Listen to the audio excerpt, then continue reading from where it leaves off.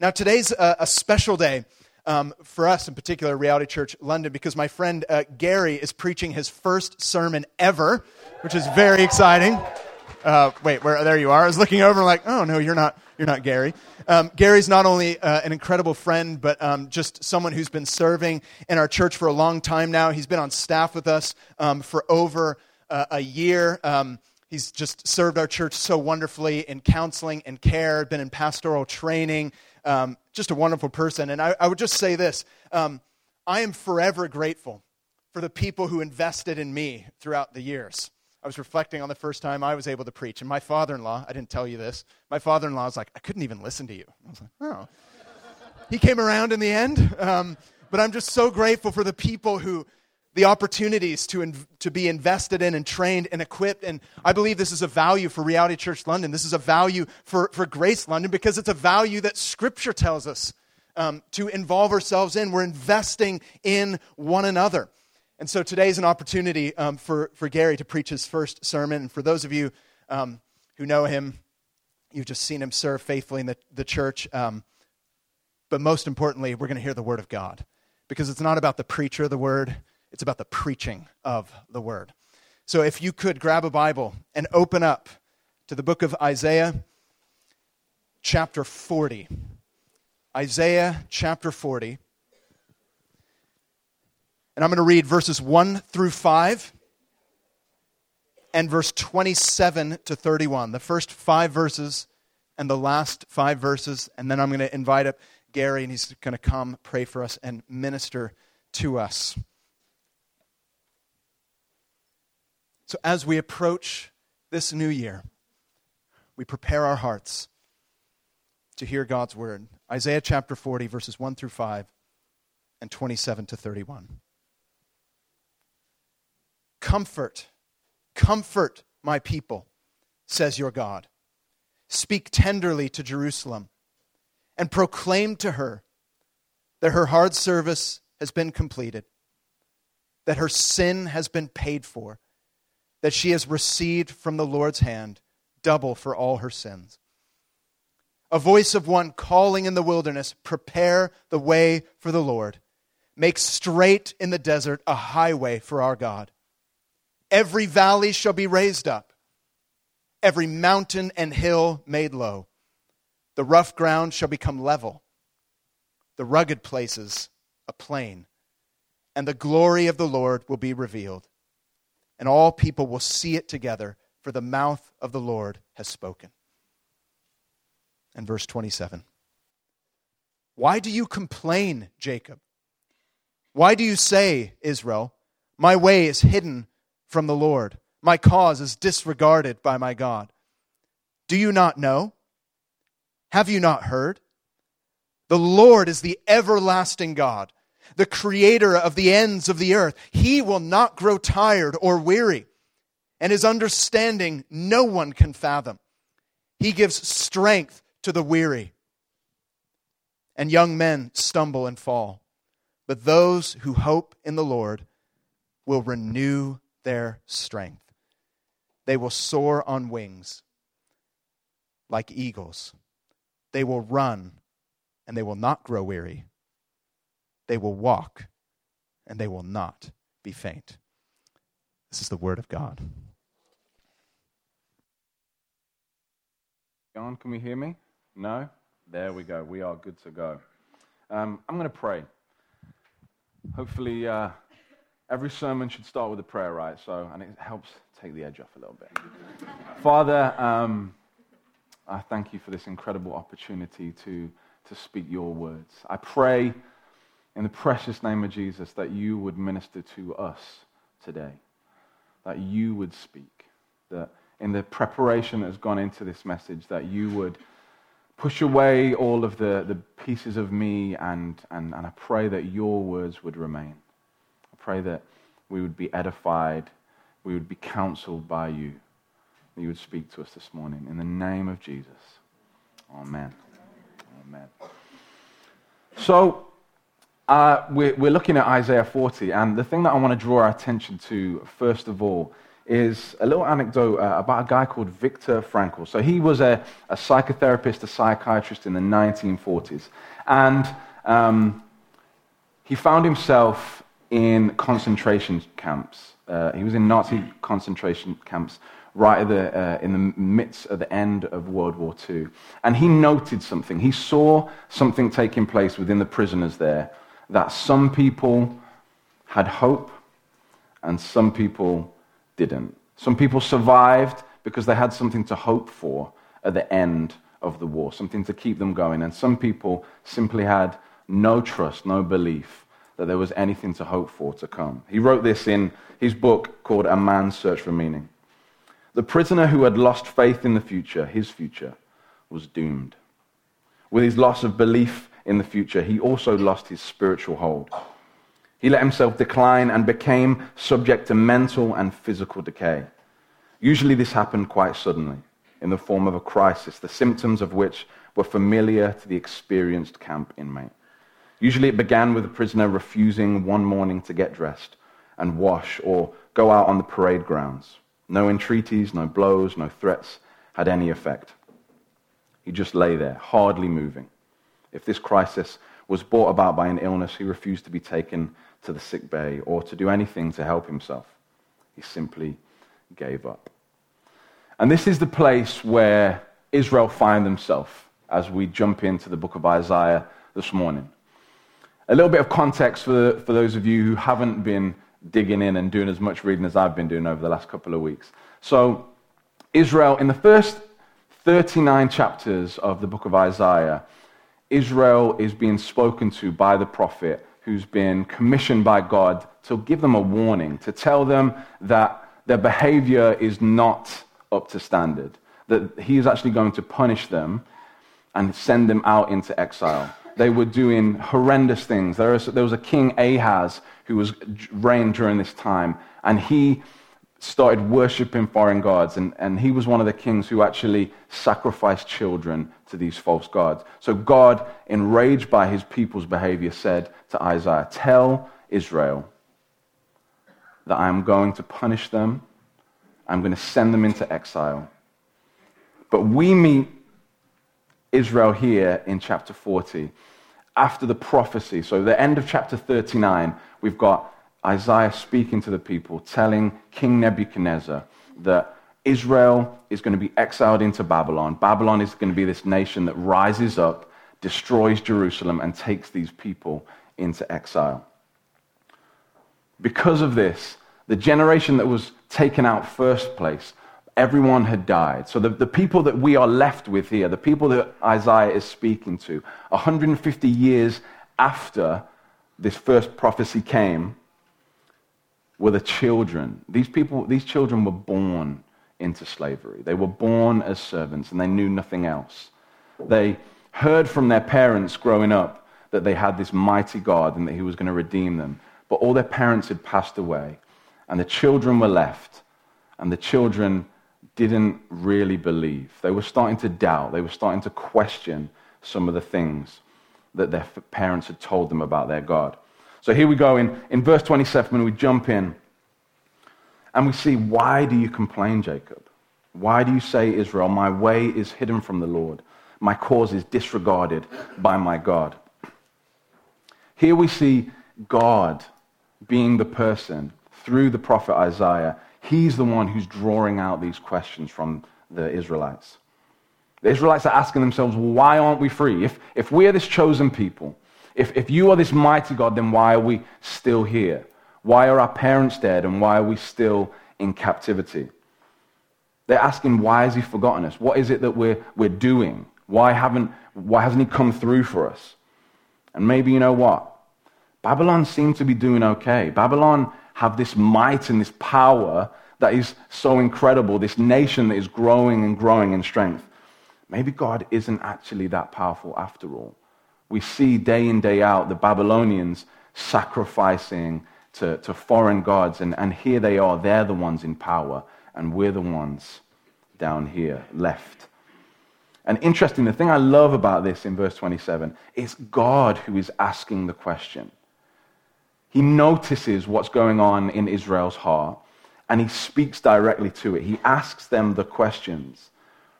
Why do you complain, Jacob? Why do you say, Israel, my way is hidden from the Lord? He sees what's going on within them. God meets them head on, and he's the person who draws out the things that are within their heart. Obviously, we are in the Christmas period, and most of you have been around friends and family. I assume Tonya and I, my wife and I, we're in Nottingham, that's where we're both from, and we just got back last night. But we've spent probably like 9 days with family. And if your family is like anything like mine, there is a traditional British response to everything. No matter what the year has been like for anyone, what is the answer? The answer, yeah, I'm fine. You know, people could have lost their job. They're going through difficult situations with their family. How's everything going? Yeah, great. Everything's fine. Thanks for asking. They just don't want to kill that Christmas vibe. We have this season of Christmas. It's like everything's meant to be great. It's meant to be peachy. We're meant to be in good spirits, and everyone is under this pressure not to be the person to kill the Christmas vibe. And that's exactly what my family is like. I went around to my dad's on Boxing Day, and my family, probably like yours, has got a heck of a lot of issues. And I didn't really want to be there. But, you know, it's Christmas, and you go, and I really want to try and be with Tonya. She, can I just say, is a rock for me in these situations. Because as I say, family can be so difficult. But I went round and I hid behind my nephew for about 4 or 5 hours. Not feeling safe enough to really talk about the things. As Tim said, part of my other work that I do is I'm a counselor, I'm a psychotherapist. And it's my job to draw those questions out of people.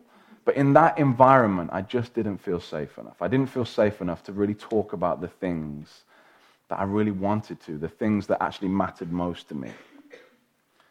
And I wonder, for you, you've come back after Christmas, and maybe you've still got some time off. I wonder, as you look back and you reflect on the year gone by, maybe the family situation you find yourself in, I wonder what are the questions on your heart. You know, we don't want to kill the vibe, we don't want to kill the Christmas mood and the Christmas spirit, but deep down I know from my work that people really do want to be asked that question. They really do want to be stopped and be listened to. They want to be heard. They want to be understood and accepted in those moments. But we find that difficult, especially in this British culture we find ourselves in. But what are those questions on your heart? What are the things that maybe you're scared to even bring up to God? We see here that God comes to Israel. He points them out and he says, why are you complaining? What's going on? Why are you in this situation? Why are you feeling these ways? God isn't overwhelmed by the doubts and the fears that Israel is having. And he's not overwhelmed by the doubts and the questions and the fears that you may have of the year to come. He speaks tenderly to us in our fears. God responds by reminding his people who he is. In verse 28 it says, do you not know? Have you not heard? The Lord is the everlasting God, the creator of the ends of the earth. He will not grow tired or weary, and his understanding no one can fathom. An important thing for us to realize and recognize in this, though, is how is he saying it? We all understand the need for hearing a tone. So many times we've got in trouble, I've got in trouble, by misreading someone's text message. Sometimes a silence, we think, oh my gosh, they hate me. What have I done wrong? You recount the last week. Okay, I definitely wasn't that. Oh, it could have been this. They hate me. And then you get a response and everything's okay again. Or if you're married, this might come to you. You know, you ask a question to your spouse and you just get the one-word response, fine, full stop. Is it fine? Is it really fine? Or is it not fine? Is the word that comes back to you, is it yes, keep me at my word, it is fine, everything's okay? Or does it mean I hate you and I don't want to speak to you for the rest of the day? And the tone that we find God speaking to the Israelites here today, we can find in verses 1 and 2. The first word, so after this 150 years or so, that after the last thing that was prophesied in chapter 39, the first word that God speaks to his people through the prophet Isaiah is comfort. Comfort my people. They feel lost, abandoned. Their parents are dead, and all they have is this promise. All they have is these stories from the past. And the first word that God speaks to them is comfort. Speak tenderly. The word speak tenderly here means to speak to the heart. And that's exactly what we see him doing in verse 27. He draws out those questions from Israel's heart. This picture of a loving father speaking to his children is continued in verse 11. He says, he tends his flock like a shepherd. He gathers the lambs in his arms and he carries them close to his heart. He gently leads those that have young. When we were back in Nottingham, we stayed with Tanya's mother, and she has a little house, and her sister is staying there as well, and her son Jacob. Jacob is 4 years old, and he is cute. Like, you'd see him, you'd meet him, and you'd melt. He's got these big, beautiful eyes, and he's just the cutest little thing in the world for about 15 minutes. And then he starts to grate on you a little bit. I love this boy, I really do. But he kind of runs the show at home. He runs the show. He's in charge. If he stamps his foot, sometimes we don't know really how to respond to that. And he goes into meltdown. If anyone tries to correct him, speak a word to him. Jacob, okay, you need to slow down there, bro, okay? Calm down. He does this thing where the bottom lip comes out. And he literally bends down and lies on the floor. He's the one who's been misbehaving. He's been the one who's been doing things that he hasn't been told to do and and taking extra chocolate buttons, my chocolate buttons, when he was told he wasn't allowed. And he gets down, the bottom lip comes out, and he lies down on the floor. And one of these times, I picked him up off the floor, and I can see he doesn't want to talk to me. And I got down on my knees, and I looked him dead in the eye as I held his face. I said, Jacob, I love you. But you need to do what you're told. When mommy asks you to do something, you need to do it. She loves you more than anyone else in the world. And you need to remember that. And he looked at me. I was like, is that okay? And he was like, okay, bottom lip still out. And it just is that moment. And that is the picture that we have here, God speaking to his children. I think it's apt that my nephew's called Jacob. And that obviously in here we see Jacob being spoken to, Israel being spoken to. Here we've got Israel asking those questions within their hearts. Well, why should we trust you in the first place? Look at the circumstances that we find ourselves in. And God responds to them in verse 28. Let's read it again. He says, with this tone of comfort, this tone of love. He holds Israel's face and he looks him in the eye and he says, do you not know? Have you not heard? The Lord is the everlasting God, the creator of the ends of the earth. He's like, don't you remember me? These stories you've heard from your parents aren't just stories. I'm real. I'm here. I hear you. I love you. He speaks to them as a loving father. He says, I'm the creator. Before Babylon was around, I created Babylon. You see them as this massive power. You're intimidated by them. I created Babylon. After they are gone, I will still be here. In verse 15, it says that the nations are a drop in a bucket. Israel was massively intimidated. They've seen Assyria come and be this huge world power. Now they have the Babylonians coming, and there's the rumblings of the Persian Empire stirring up. And God says, those nations are a drop in a bucket. He says, I never tire. We as people, we spend a third of our life sleeping, and God never rests, never slumbers. He is always awake and always cares for us. He talks about his wisdom, his understanding that no one can fathom. And we only get to grasp what he allows us to grasp. Before Tanya and I got married a few years ago, there was a period, probably 10 years ago, it's a heck of a saga. If you ever want to hear the story, I mean, no, it's too long. It's not worth telling.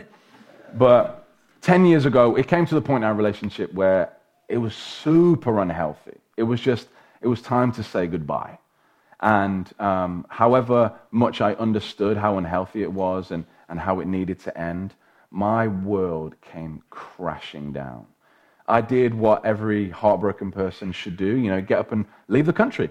So I went to the States. I went to the States for 5 years, and I studied there, and I did everything within my power to be happy and to try and make my own way there. And if you'd have looked at my Instagram during that period, I was killing it.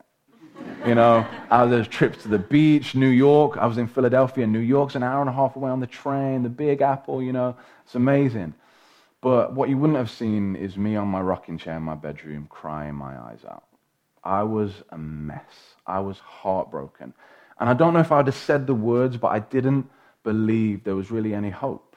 I didn't really believe that I was ever going to find something or someone that was going to make me feel better. And I remember crying out to God on my rocking chair. And the response came, I will never leave you. I will never forsake you. I will be with you wherever you go. God draws out the questions in our hearts. He reminds us of who he is. And he says to us, I know what I'm doing. Whatever the circumstances you find yourself in, maybe 2018 has been an absolute shocker. You are ready for the next couple of days to go quickly so we can start a new year. We can start afresh. But God says, I know what I'm doing. I've been doing this for a while. You can count on me. You can trust me. He draws out those questions from Israel. He reminds them of who he is. And by all rights, he could leave them there. These are the things that you're worried about. I'm God. He could leave it there. But as we see, as we carry on, he doesn't leave us there. He offers hope. He speaks hope to his people. Israel were in this desperate situation.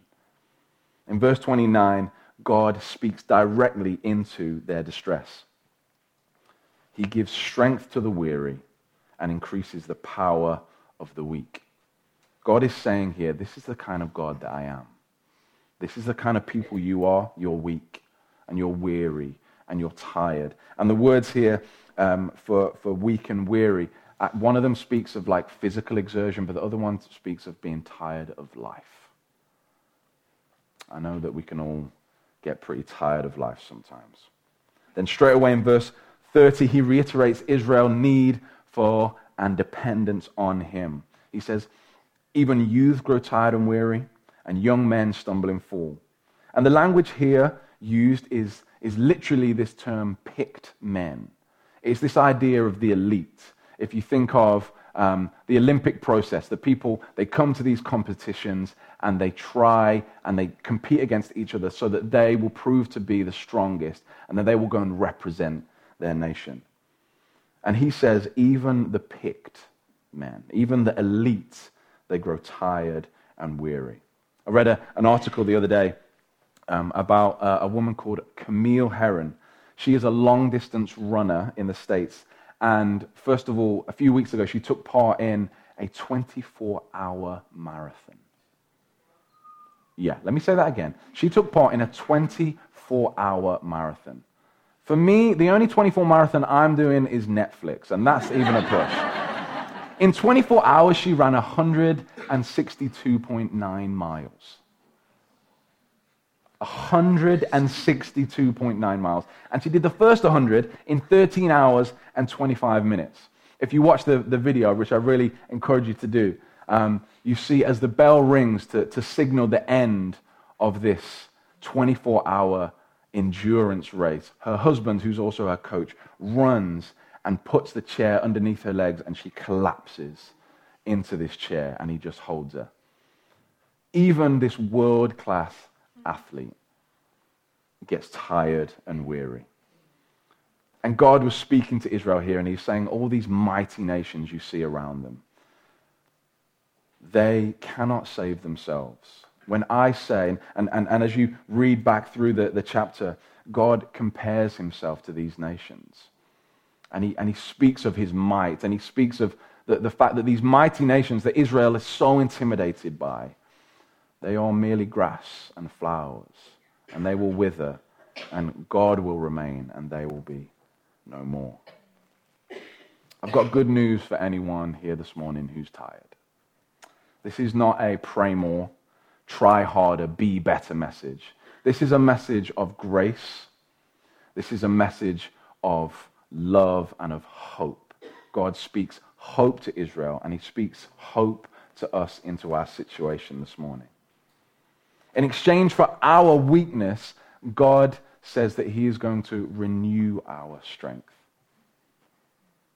In verse 31, it says, those who hope in the Lord will renew their strength. They will soar on wings like eagles. They will run and not grow weary. They will walk and not be faint. And the word that is used here, God was calling Israel to hope. In one translation, it says, wait on him. This hope is this idea. It's not like a passive thing where you just sit back and, I hope it happens. I hope I get a job, but I'm not going to apply for any. No, it's this, I am going to do it, and a job is going to come to me. It also can be translated this wait, and there's this picture of like a lover waiting by the phone.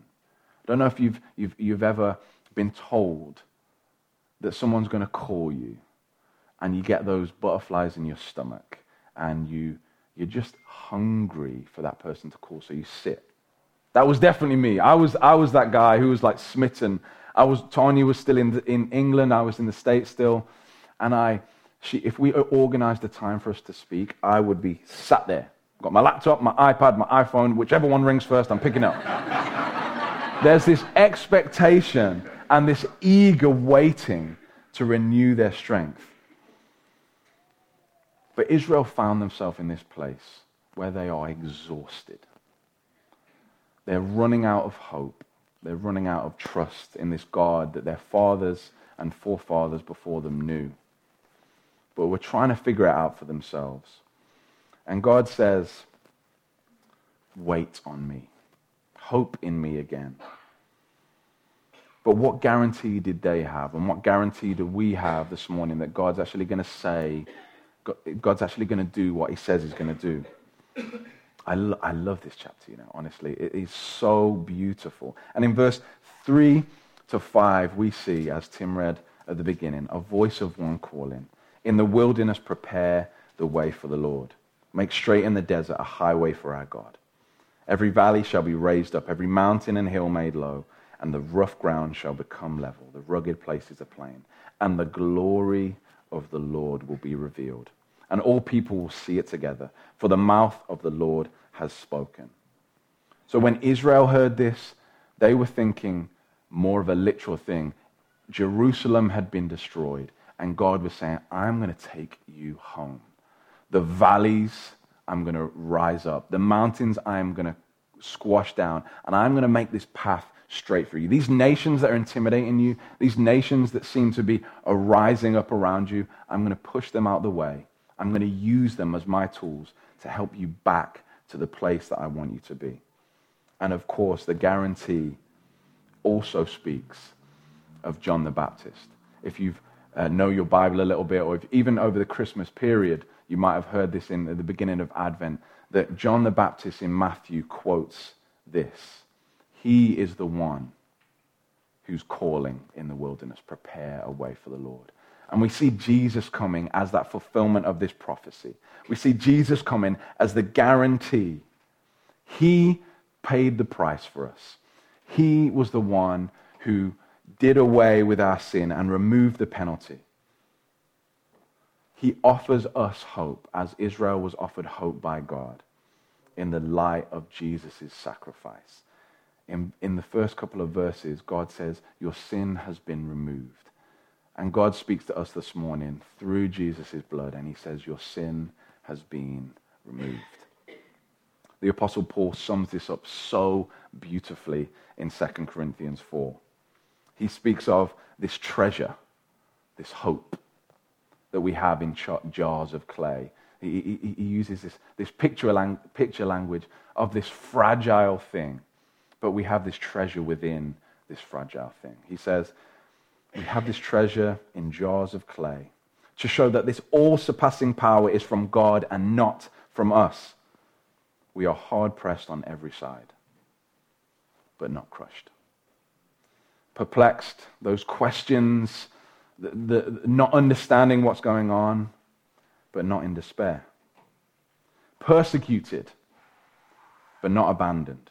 Struck down, but never destroyed. And why do we have this confidence? Why do we carry this in this jar of clay? Because we have this hope, we have this treasure that Jesus guarantees for us. We renew our strength when we trust in God alone. When we recognize that we, in our own strength, have no power, no ability to do anything for ourselves. This morning we're invited, as the Israelites were invited, to bring our questions before the Lord. Questions that will lead us into this next year. What will it look like? What do you have in store for me, for better or for worse? What are the things of the past year that have gone that you still don't have those answers to? You don't understand. He invites us to bring our questions to him. He draws them out of us. He encourages us to acknowledge our weakness and our inability to save ourselves, and to honor and submit in the not knowing. Honor and submit to his sovereignty, his sovereignty, his power, his might. To remember that he's been doing this for a while. And he will continue to do it for our good because he loves us, because he is this Father who holds us by the face and he says, don't you remember? Don't you remember how much I love you? Don't you remember what I've done for you? Trust in me again. Hope that there is something better to come. And this morning, as we close, I want us to remember the hope that we have in Jesus. Whatever the year has looked like and whatever the next one has to come, whether we face being crushed, whether we're hard-pressed but not crushed, whether we are perplexed and these questions continue into our next year, we're not in despair because we have this hope within us. Can I invite everyone to stand? As the band joins us, I'm going to ask us to have a response within our hearts. The response here is, what are those questions that lie within your heart? Potentially questions that you've been scared to ask, that you think is showing a lack of faith to doubt God or to be angry, to be frustrated with him. What are those questions that you have? This morning, as Israel was invited by God to share their fears, we're invited to do exactly the same thing, to hope again. I'm going to pray, and then we're going to worship again. Father, I thank you so much for your word of hope, your word of restoration. I pray in the name of Jesus that as we worship, as we confess our sin to you, as we recognize our weakness and our inability to do things on our own, I pray that your sovereign will would be in the forefront of our mind, that we would trust you again, that we would carry in our earthly vessels, we would carry in our jars of clay this hope, this treasure, that we will see you face to face. In the name of Jesus. Amen.